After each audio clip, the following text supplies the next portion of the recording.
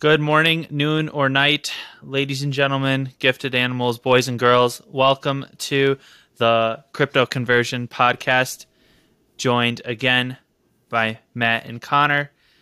Guys, it's been a great week for me. How's it been going for you? Great week. Can't complain. Can't complain. Yeah, never can complain. So, it's kind of crazy how these episodes start with us having conversations that we should be recording, but it's just how the ebbs and flows of this goes. So we'll do our best to try to come back to that in the episode. So let's start with some news this week, and I guess I wanted to start. So one of my favorite crypto news sources, channels, guy from the Coin Bureau, he came out with a YouTube short early in the week talking about Nigeria moving to CBDC for their economy in terms of being able to transfer money. And we all know how we feel about CBDCs, but it seems like that's where a lot of economies are trying to go. I guess I just didn't expect to see that. I don't want to call it primitive, but that, it feels like a move that Nigeria wants to make to get out of their high inflationary currency situation, as a lot of those countries unfortunately have, like Nigeria. You see in the pictures of somebody with a wheelbarrow of money going to get a loaf of bread, and that it's just kind of a weird thing that we, despite all the inflation that we have in our economy, we don't have it to the extent that they do. So essentially everybody is being suppressed from taking money out of their bank accounts in Nigeria. So if you have like a couple grand in your bank account, you can only take $40, essentially $40 a day. I'm not sure how that works from a conversion standpoint to the USD to what the fiat is in Nigeria, but it can't be that great. Imagine if we could only withdraw $40 a day.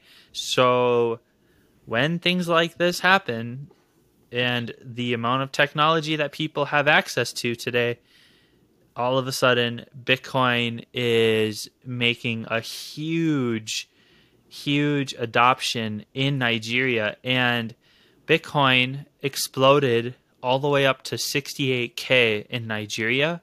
So I'm not sure if you're like an arbitrage guy, like SBF said that he bought Bitcoin in the United States and then sold it in Japan. Like, could you have bought in Bitcoin in the United States and sold it in Nigeria for a profit? That would have been, that I don't know. Like, I wouldn't have done that.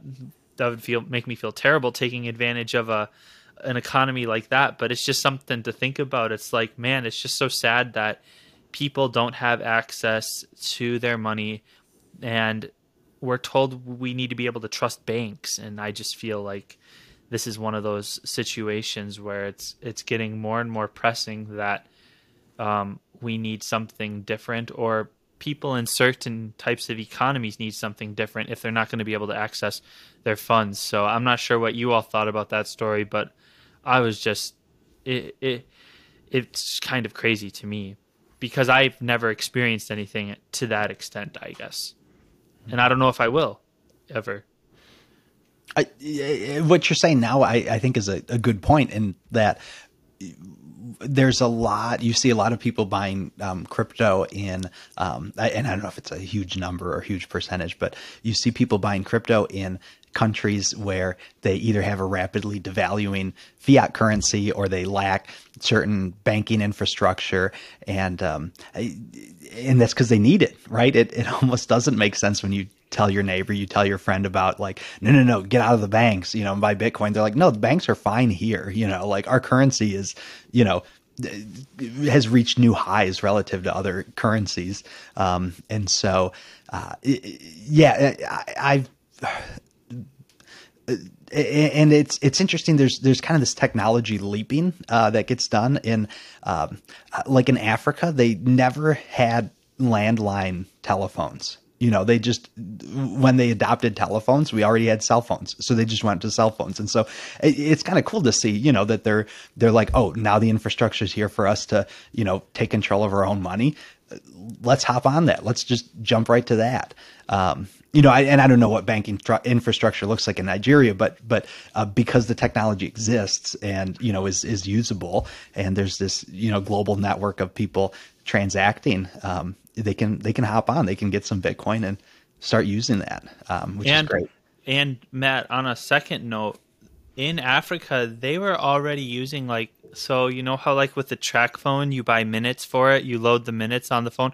They were already using minutes as a means of bartering or transferring value amidst peer-to-peer at that level. So cell phone companies in Africa hold kind of a privatized financial network where if I need something but I don't have fiat accessible, I can transfer you some cell phone minutes and you'll get me whatever, what I need from that you have. So there is already a system very much like what we envision Bitcoin to be like already established in Africa. So that's something that I always found fascinating about the African economy. And don't quote us on this. We're not experts in it.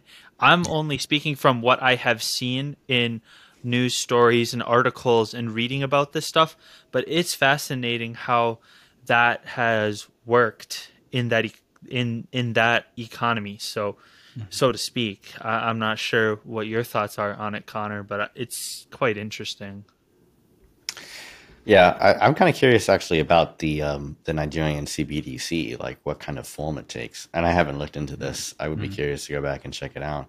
But I imagine it's not blockchain based. No. I think it would have made some news if it was. So yeah, I'm just, what does this look like and exactly how restrictive is it for the Nigerians? As far as I know, that's the first CBDC that we've seen launched. I mean, technically, China has one, I think. I think there's a digital yuan. Digital yuan, yeah. Digital yuan. Okay. Yeah. But no, so the big reason why people aren't able to get their money out of the bank is because if Nigeria had a bank run, there wouldn't be enough liquidity pool for them to even set up the CBDC to be backed. So it's almost like the government is using what's in the banks to hedge against the CBDC. I'm not sure what this looks like for the people of Nigeria. I am not familiar with the whole infrastructure there. I know it's not the greatest from what I've seen from afar, but it's just kind of an interesting story, and you can find all kinds of stories about this. I'm looking at Forbes right now, and it's just kind of like if Forbes is running this story, and it's gotten pretty mainstream, which is interesting. I think there is a narrative that Bitcoin is somewhat of a hedge against government corruption. I wouldn't hold that to be always true, but you even look in the U.S. with the Canadian trucker protest. And, these things with COVID, even these things just kind of creating a need or a use case maybe for Bitcoin, or there's some uncertainty about, the survival of the government or whatnot. And that's kind of driving people to crypto. I think there's definitely that narrative though. Yeah. Sure. One comment before we leave the Nigeria thing. I did look it up because you were talking about inflation, and they don't have. There are definitely countries that have very high inflation rates. Nigeria isn't that high. I mean, still much higher than the U.S., but kind of averaging anywhere from 8 to 20% per year, which again is a lot, but it's not it's not 70% every year. It's not definitely not the highest. So it's not Brazil. No. Do you think, off topic, do you think the US dollar has anything to do with some of this? I'm not sure, right? We could say the U.S. dollar is the global reserve currency because that's, Yeah. how international I love transfers quotations. Yeah. are. I don't know, whatever name they want to give it. And I've definitely been hearing and seeing things about there being a dollar shortage. That it's harder to find dollars. I think there was a story about a Middle Eastern country, making an agreement with China to, settle in yuan instead of Yeah. Iraq. dollars, right?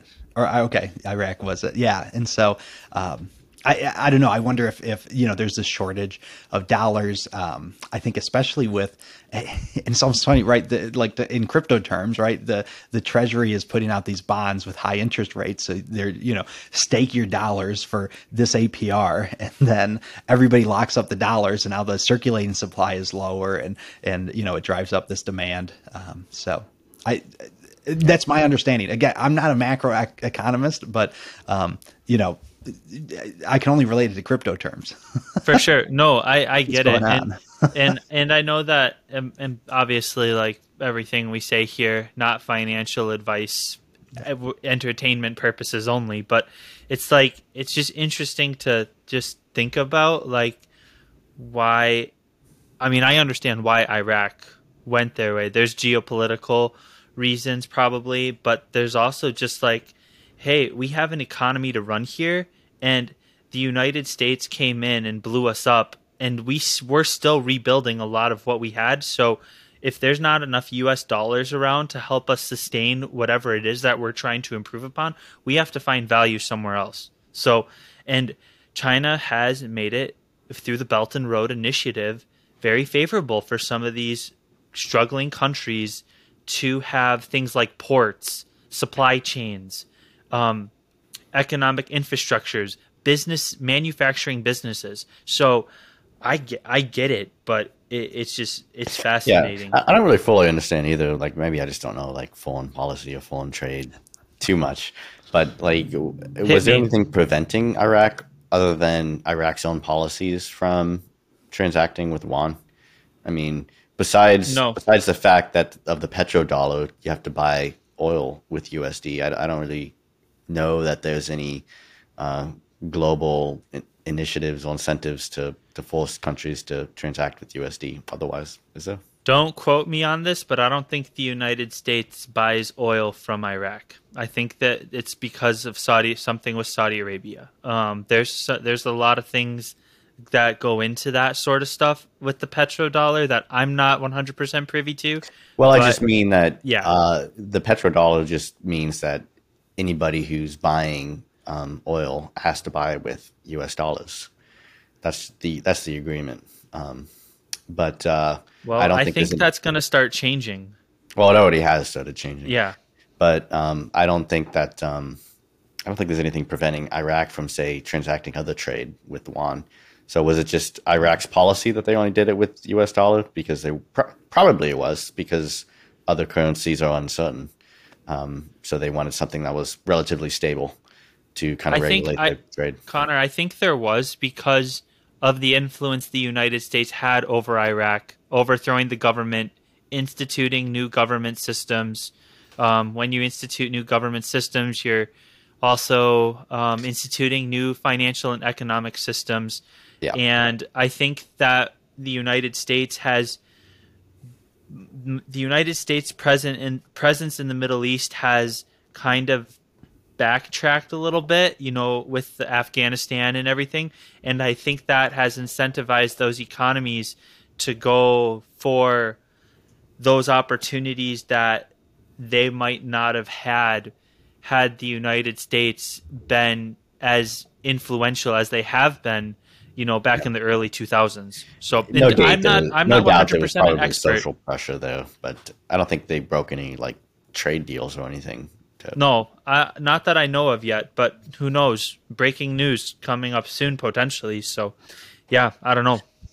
So this is actually a good transition to what we wanted to talk about today, which is, as we're talking about this government corruption and the way they run economies and fiat currencies in general, right? How do we decentralize ourselves? How could we achieve that? How does one kind of remove themselves as much as possible from kind of this financial systems, yeah. So, Brandon, did you want to start us off with a definition?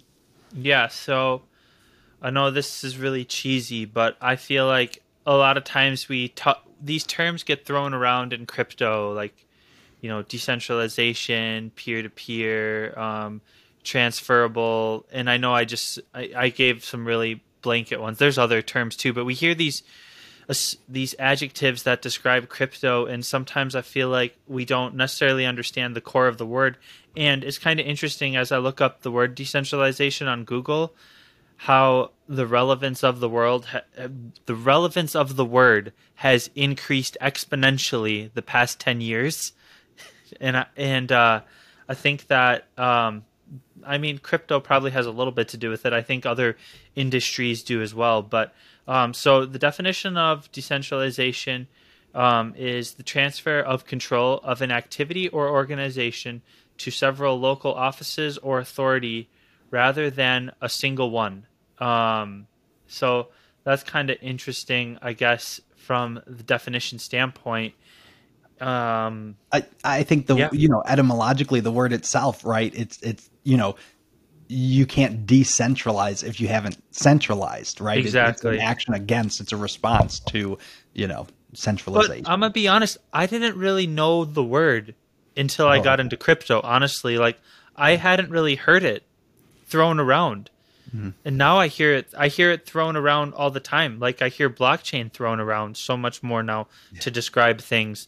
The same way I hear decentralization thrown around more to describe things. So I think it's a cryptoization of vernacular that's kind of making this type of language acceptable in conversations now.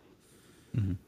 Especially for those of us that are already in crypto, like no duh. Sure, it definitely has a connotation, right? Same way, like I don't know why I was thinking about this earlier, but as I don't know, all Christians, but as Catholics in particular, we say a layman is like somebody who's not a priest, and like not a cleric.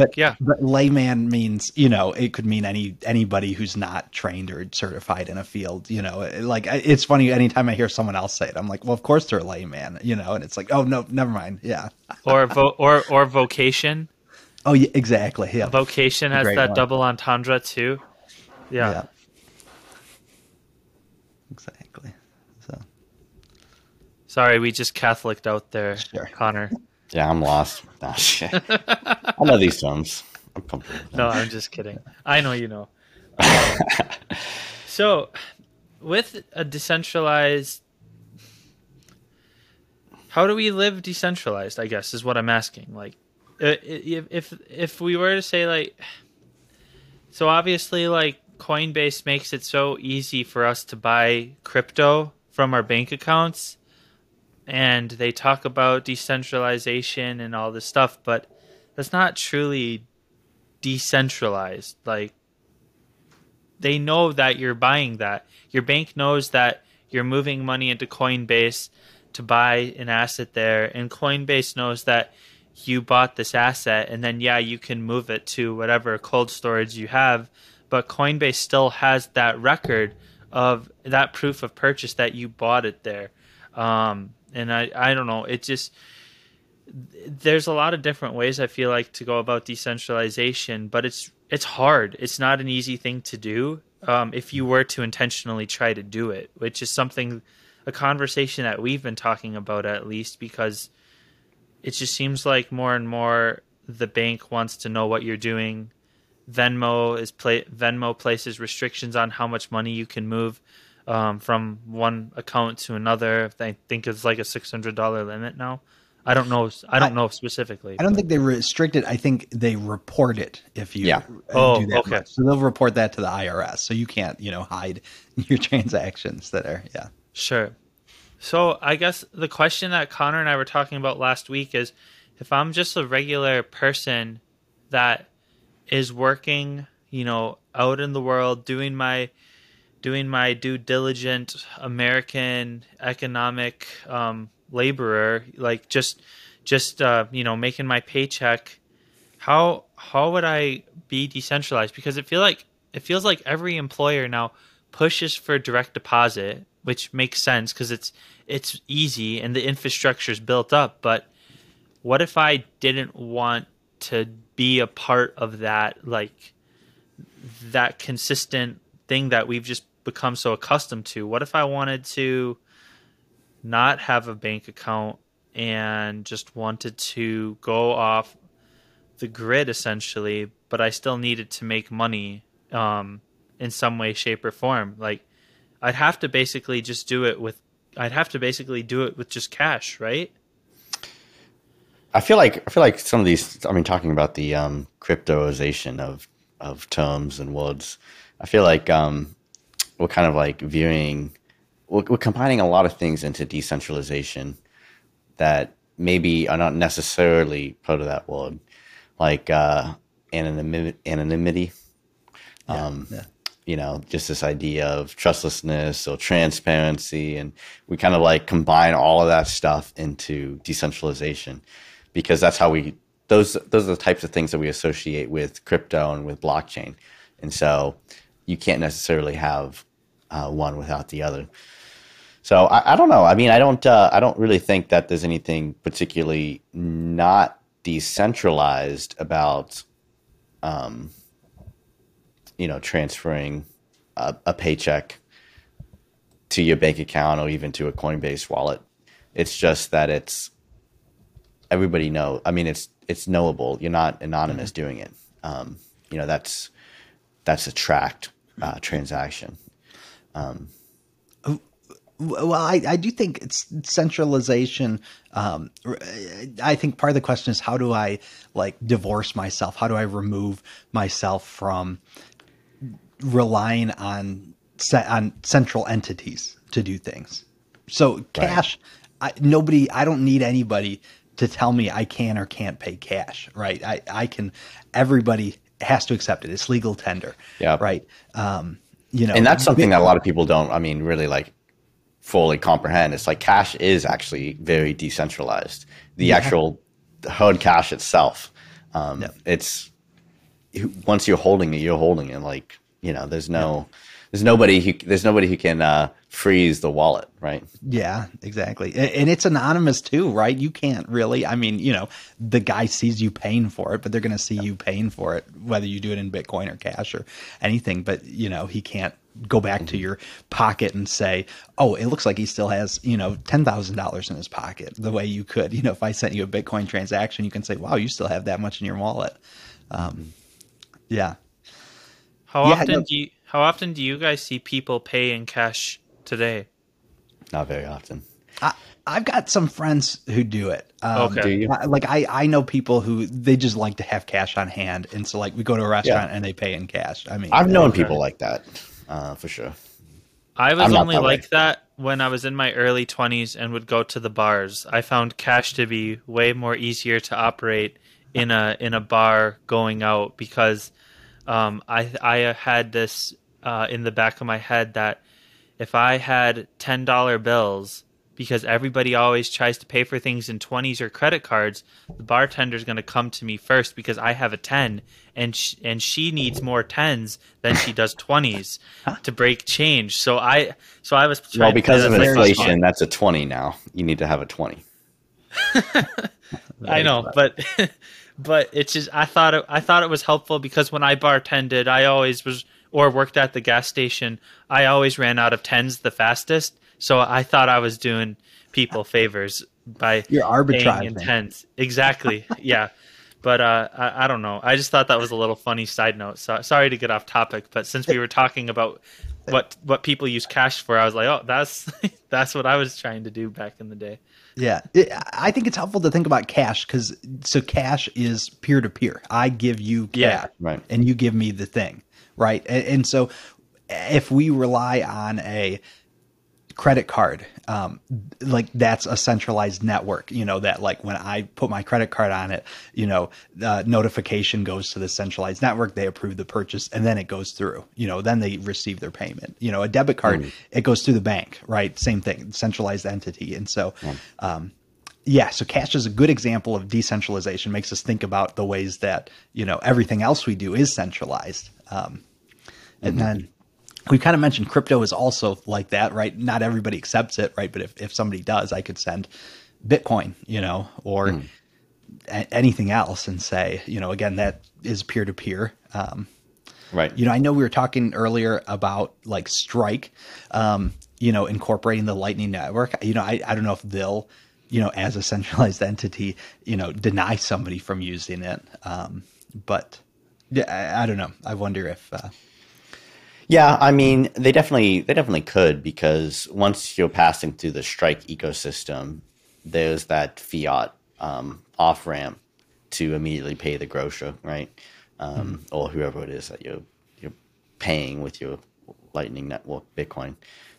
So they could definitely blacklist you from their platform.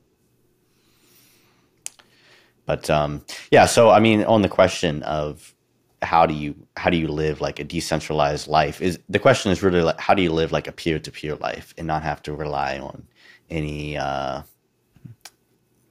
centralized eyes, watching what you're doing, or necessarily kind of controlling what you're allowed to do with what you have, I guess. That's kind of the question, right? How do you live a peer-to-peer life?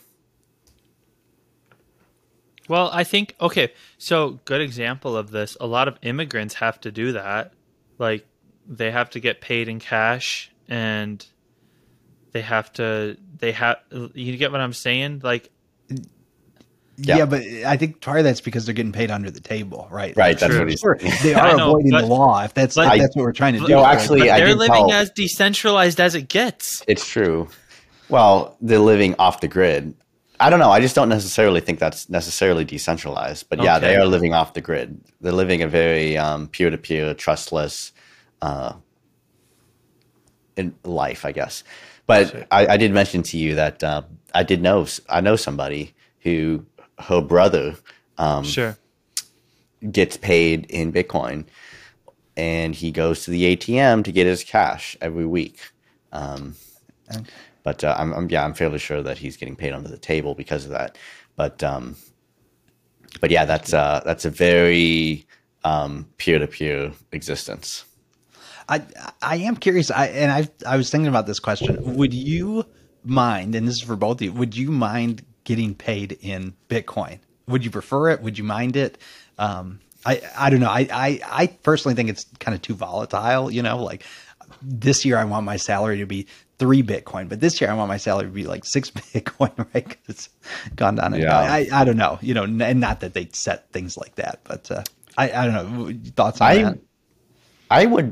I would prefer it, but I'm also a very private person. I don't like people watching what I'm doing, Yeah. So, and I'm at a point in my life where I can kind of accept that risk a little bit, probably more than somebody with a family could.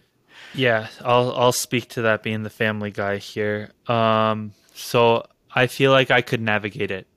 2 or 3 years ago, when I started out in crypto, I would have been a little more skittish towards the idea.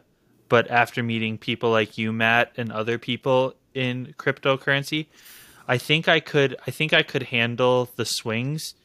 I would still have to make sure that I had enough cash, though, in reserves, just to be able to do certain things, though. Like, I would still need to have a quality budget set aside for a rainy day in case the markets went kaput, like they did, what was it, like last summer? So there would have to be there would definitely need to be some checks and balances placed, but I think I could handle it. Say, like, I don't know, like I move like 25% of my paycheck into fiat just so I have enough to like afford, house, whatever my family needs, groceries. So I think there's a way to do it, but I wouldn't encourage the everyday person who hasn't been in crypto long enough to do it. Matt, what about you in your situation? You said no. Yeah. What'd you say? I said you said no, didn't you? Yeah, I don't think I would. I think you're flat out no. Really? You're flat out no. It's okay. So there's two sides to this. I remember, and I was thinking about it because there was, I think, a football player, pro football player, maybe a couple of years ago when offensive lineman for the Carolina Panthers. Yep. There you go. You got Top it. signal. Yeah. And he said, Top signal. he said that he wanted to be paid in Bitcoin. And so he was paid in Bitcoin. And I just remember like comments on that. And someone, people were like, well, why not? Like, you could just get paid in fiat and then buy Bitcoin. Right. Yeah, exactly.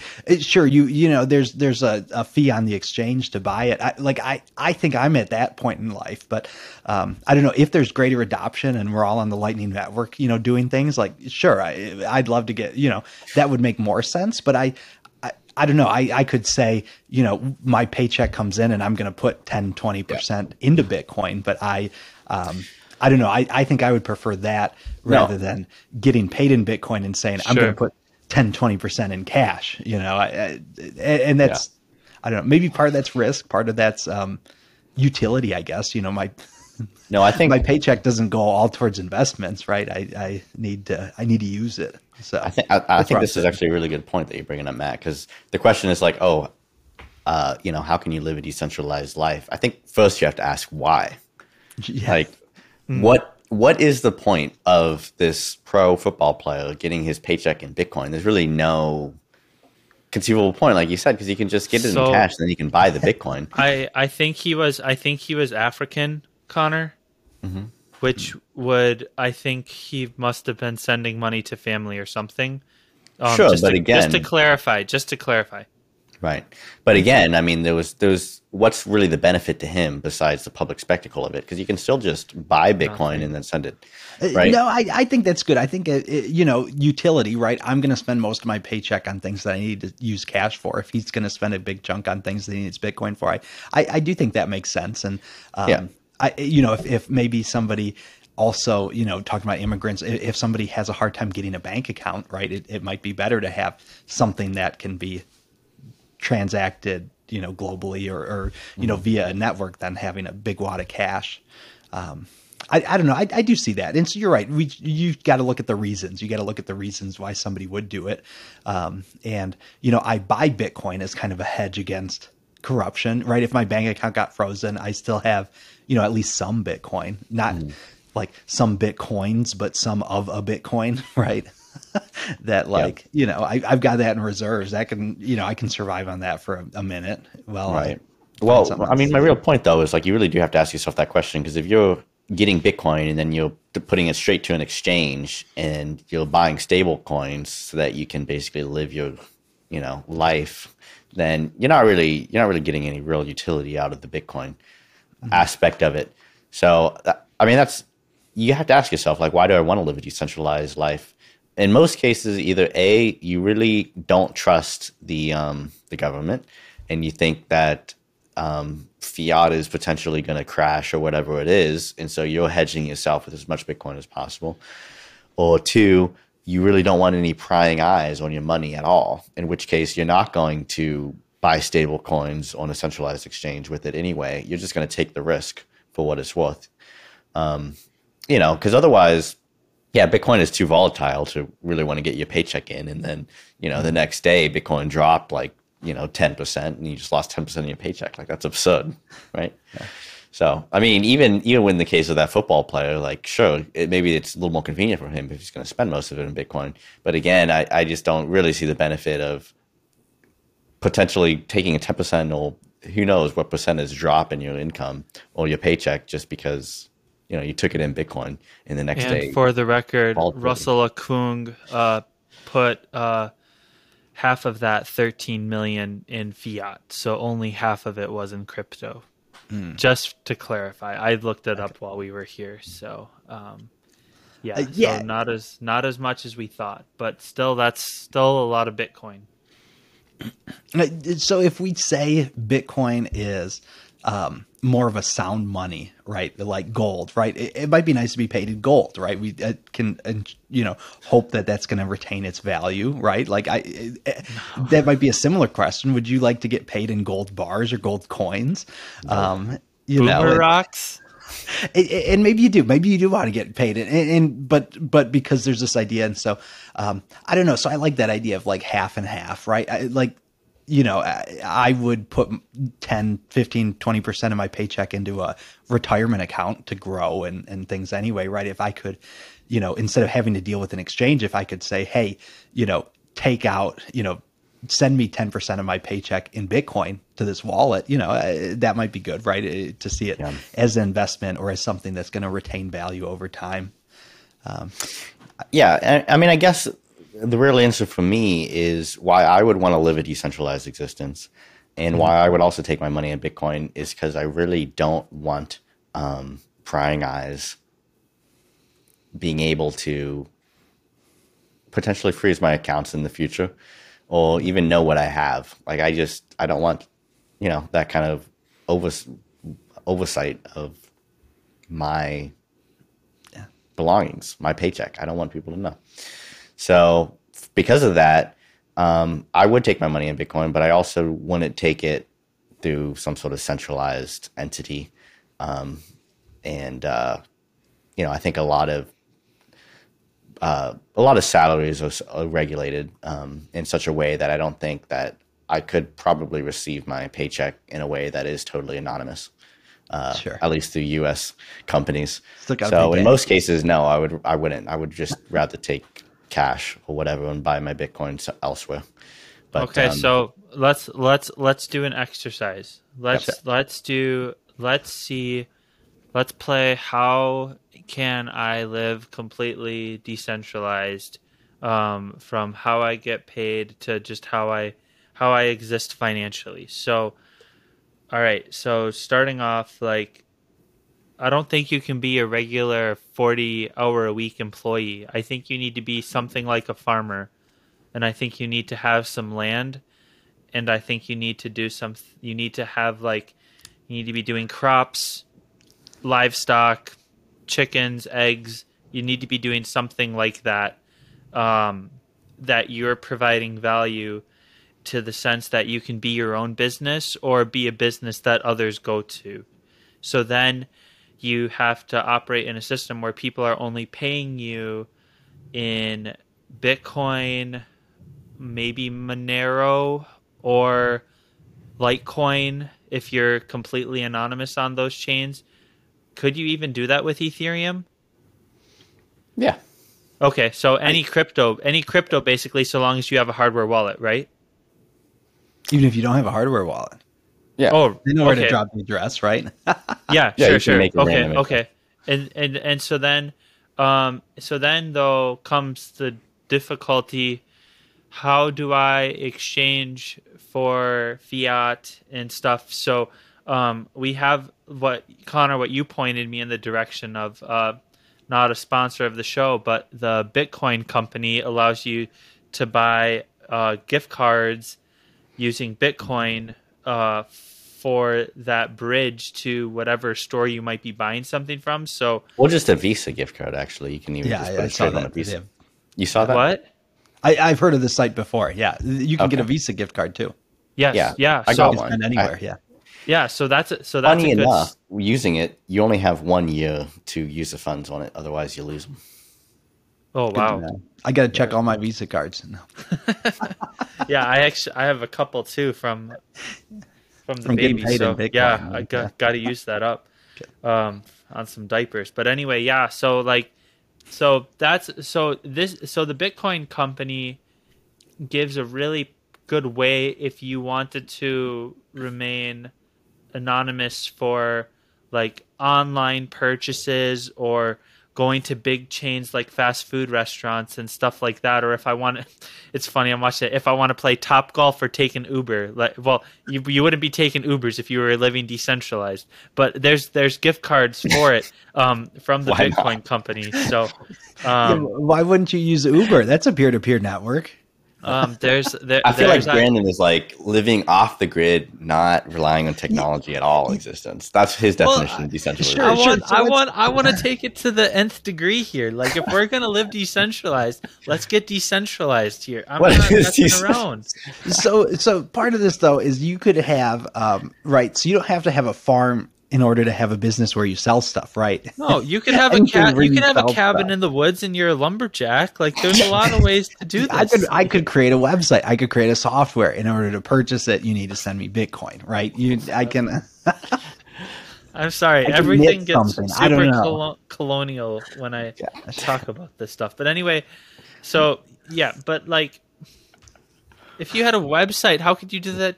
You could, I guess, you could do it. It's online. That's even better.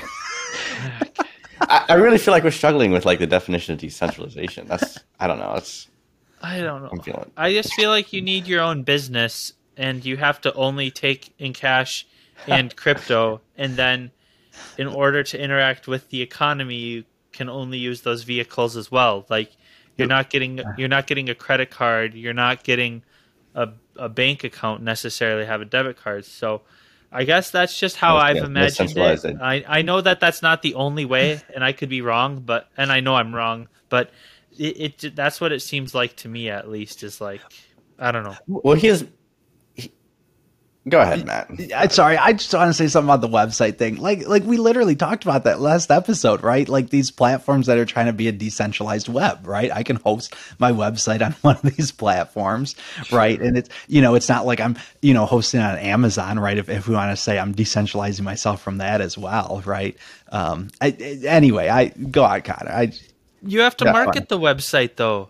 No, they'll know. You got to market your farm. How do they know to find you? How do they know you take Bitcoin? Well, how is marketing not decentralized, though?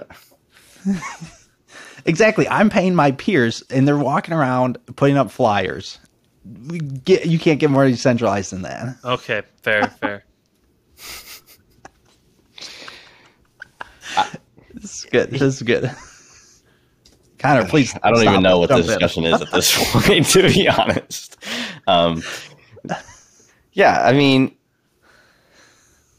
I guess, again, like I said, this is kind of like the cryptoization of definitions and terms. But so we're wrapping into decentralized. Like, how can I live like totally private, like not sharing any private information about myself with any centralized entity? That's really your question, Branden, right? Okay, actually, let me push back on this. And we were talking about this a little before the episode started. I do think there's a difference between decentralization and like atomization. I think you can decentralize.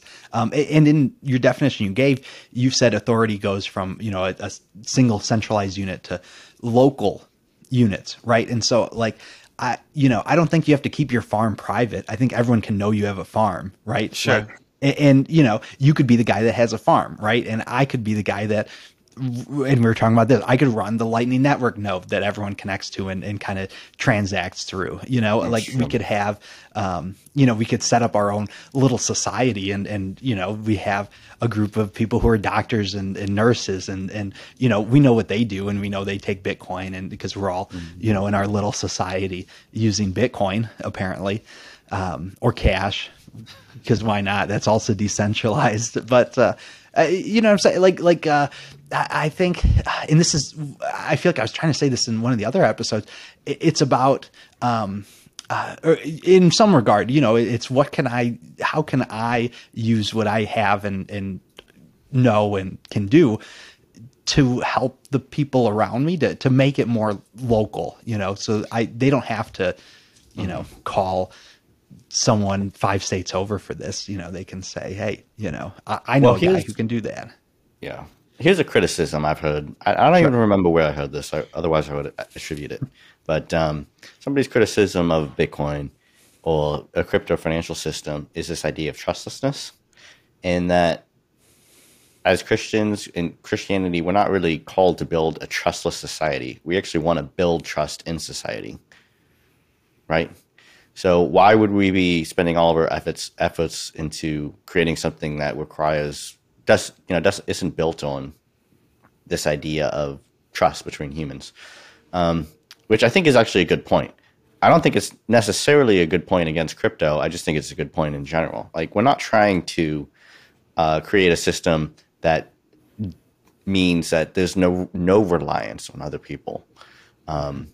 It just means that when it comes to finances, that it can't be co-opted by forces that, would seek to censor us or to push us out of the system.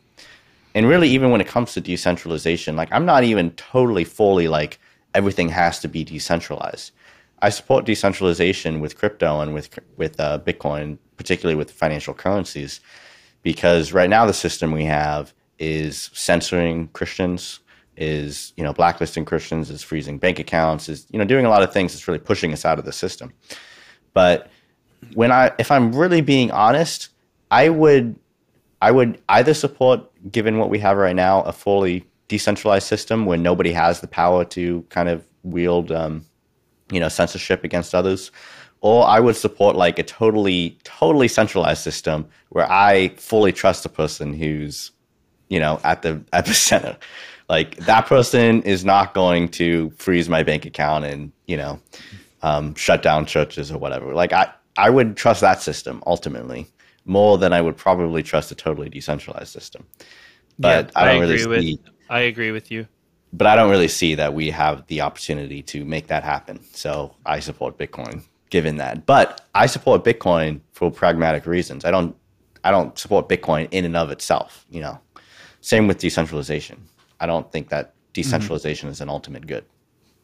No. Yeah. And I mean, like, forget about my commune talk, prior. Like I was going full on like off the grid there. It's not, you don't need to do that, but I think there's a lot of good things about I do too, and self-sustaining lifestyle. But I do think guess some what I people was take saying was, I think you need to have a business of some sort though, and to make it really worth your time. So that's where my head was at with it, is like, how can I create value for myself and those around me ultimately? And my head went to natural resources. So yeah, but I agree with you, Connor. I would rather have a centralized entity that I could 100% trust. It was ironclad. I knew that there was always going to be value there. And if I can, and this is what I feel like so many Americans had done for the past, like, however long we've had what we have, like, and it's still very good in relationship to a lot of what the rest of the world has. But it's, we're starting to see cracks in the foundation. And who knows, they've been there longer than we've realized, but it's just one of those things. It's like, all right, we're in this bubble and it's just going to keep getting bigger. So, but yeah, I'd rather have a centralized entity I could trust more than having to be decentralized ultimately. Well, I mean, here in this podcast, we recognize that to be necessarily true, right? Like the church is not a decentralized entity in the sense that like we rely on decentralized consensus to come up with truth, right? We don't. So we kind of naturally understand that. Yeah, especially as Catholics, right? It's very centralized. There's a guy at the top. The old churches, yeah. And we surrender we surrender like to the clergy and to the bishop to make decisions over the diocese. Like our bishop just gave us dispensation to eat meat on St. Patrick's Day because he's Irish, and he's like, there's a lot of Irish people here, but that's not the case with every diocese. So it's kind of funny how that all operates, and in terms of the different locales and how we surrender some of that decision making. Obviously, we hope through the discernment of the Holy Spirit ultimately, but there is still a human decision being made. Yeah, and so just to get back, I like what you said, that again, trustlessness is not like the ultimate good. Decentralization is not the ultimate good, and so I as humans, we're social creatures. Like I don't think we could, flourish independently. Like I don't think we can, if everybody walled themselves off and could self-sustain, I don't think we would flourish. I mean, decentralization, lockdowns and COVID, right? I mean, when everyone was trapped inside, things were bad, but I also, and trustlessness in how something is transmitted wirelessly, I think that's a good thing to have, but like we have to have we have to trust people, right? I have to go to the restaurant and trust that they haven't poisoned my food. I have to, you have to trust a babysitter. There's no trustless way to say, you have to, yeah. And if we have any sort of peer-to-peer network, right? Any peer-to-peer, interactions, you need to, have some level of trust for people. And so I think it's good to know people. And I think, atomization versus decentralization. I think we can decentralize with a network of people, right? I trust all these people. We have the same common goal, the same mission. And, I think we can flourish together, whether it's on some commune or, in society. And I just have this network of people who are near me or even not near me. And I think you can, I don't know. I think you can decentralize. We can remove ourselves from relying on centralized entities because we can rely on each other, which is a good thing. I think it's good to be able to, recognize the things we can't do and the things that we can do and can do for others as well. So, I was going to say the real question then is how can we live a life without big government and without big business? Because that's what peer-to-peer is, right? And boy, you just opened up a can of worms, Connor.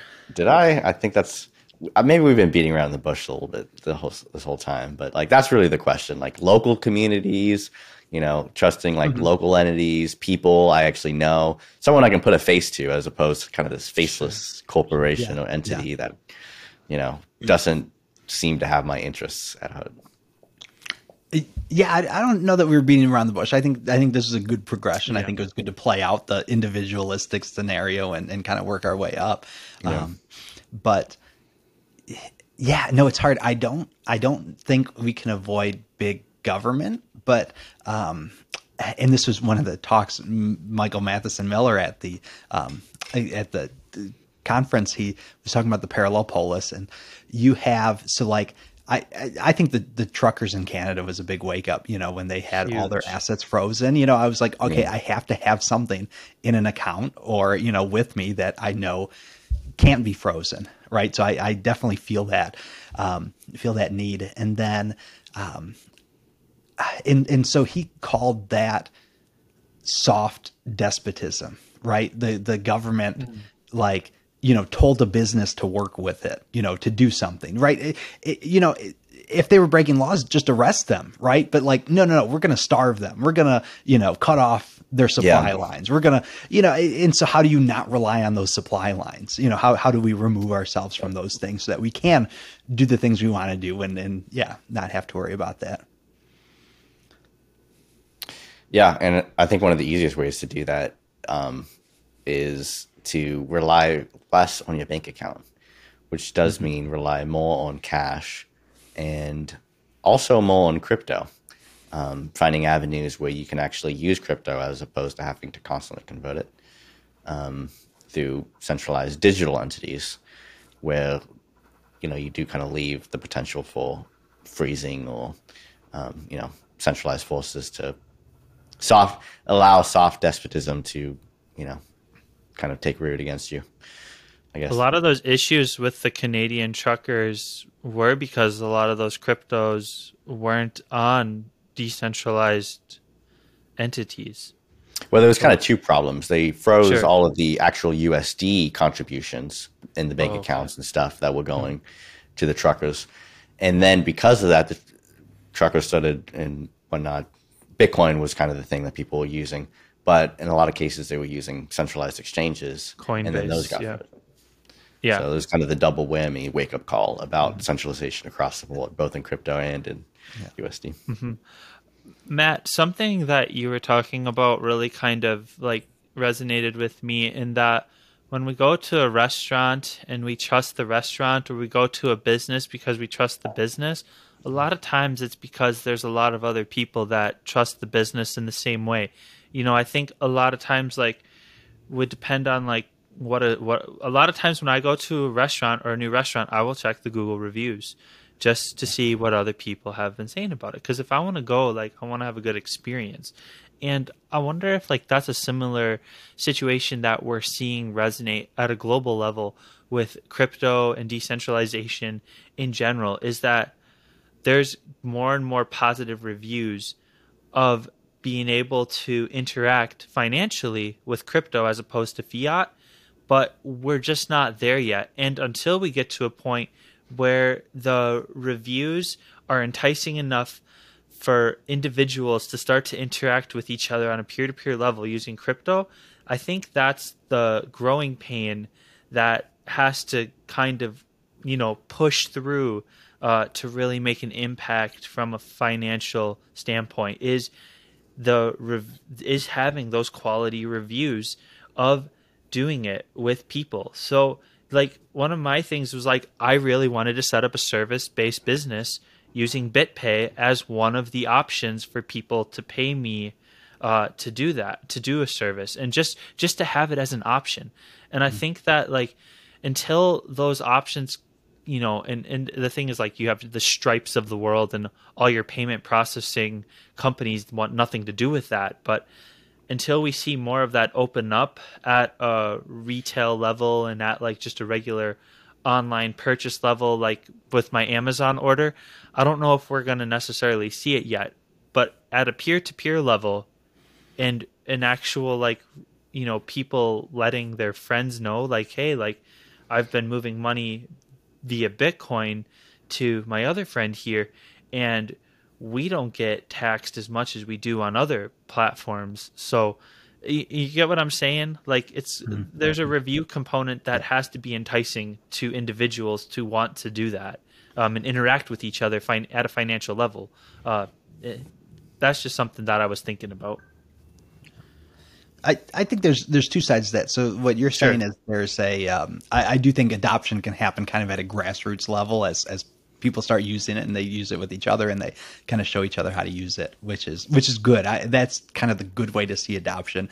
But then the other way that's effective, the effective way to see adoption is the truckers in Canada, or where we started off in Nigeria, where they have, that's from the government. There's limits on how much cash they can withdraw, and so you just see.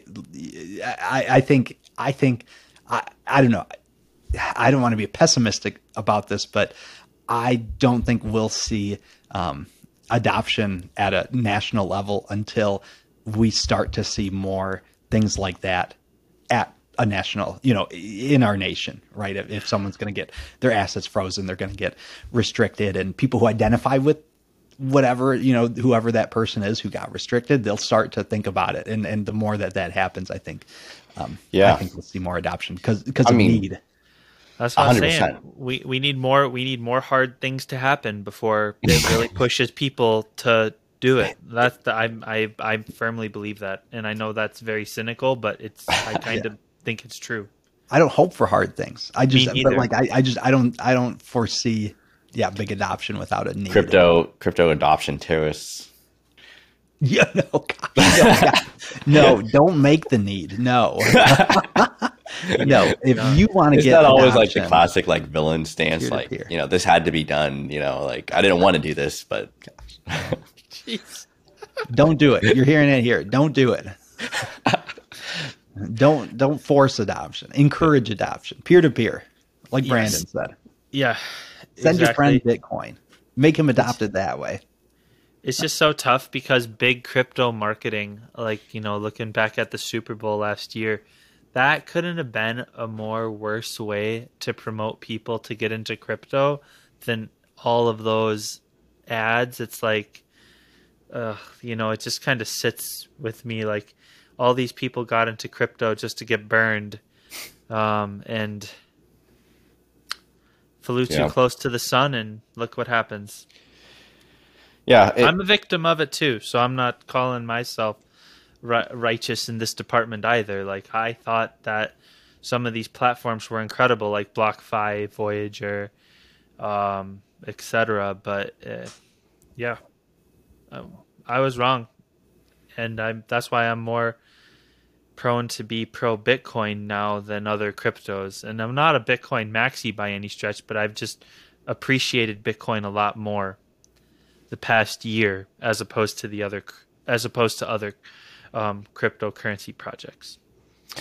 Well, what it really comes down to is incentives, I feel like, because Yep. I have noticed that a lot. Like looking at what is drawing people into the ecosystem, and you can kind of like, I feel like, determine a little bit. Yeah, I don't know. I don't fully know what I'm saying, but you can almost you want people to be drawn to crypto because of certain incentives, and other people coming into crypto because of other people. Oh, this is great because it drives adoption. Yeah, but it drives adoption for what reason? And is this really the people that we need in this ecosystem at this moment? You know, and that's what it is with Bitcoin. I would say maybe 80% of the people that own Bitcoin are there because they want decentralized money. They don't like the Fed. They want, immutable, things can't be changed. Nobody can touch my assets. Those are the types of people that are in Bitcoin. And other projects kind of draw a lot of people that are there because of potential to make money. People who are always looking for a way to make a quick buck. Community. NFT people who, there's a lot of financial incentives there as well. But also just people that are there for just different incentives, right? And that was kind of, I don't know. I don't want to get too into the weeds, but I was just noticing with the whole Brantley situation. I wrote an article about that because what you notice in Web3, and Brantley kind of brought this up in his talk, but it's almost like what happened to him signified how actually a lot of people were into crypto because of libertarian stances and wanting to create, systems that were decentralized. And then with kind of NFTs and whatnot, you had these other people that were entering crypto for very different reasons, and were kind of didn't really have the libertarian mind. They like Web3 because of the idea of DAOs and inclusiveness and, everybody can participate kind of mentality, which is sometimes attracts people who maybe have a little bit of different political leanings. And so you kind of had that war play out. But you also had that war play out between Bitcoin and Ethereum, when now Ethereum's attracting a lot of people who are after DeFi and financial incentives, whereas Bitcoin is still very much protected in its kind of bubble of anti-government, anti-Fed stances. I rambled a lot with that one. I don't know if you guys followed that. Well, I mean, Connor, I get what you're saying. Like, honestly, like I came into crypto, come for the profits, but I'm staying now for the values that crypto stands for. And I think that that's something that when people get into crypto, and I'm like, people that actually get into it, like, and actually like look at what's going on and what's being built. If you look at the whole of that, it's something that's admirable and a lot more convicting than the infrastructure that we have been surrounded by, at least in my lifetime. And it gives everybody a chance as opposed to other investment avenues. And you can learn to code. You can learn to do things with it that you can't really do with other things. It's truly a new frontier. Like, it's truly the Wild West. And I think that's ultimately why, like, obviously, like I said, I came because I saw profit potential, but now I'm staying because there's so much more to it than what I came into it for. So, yeah. Decentralization being one of those things.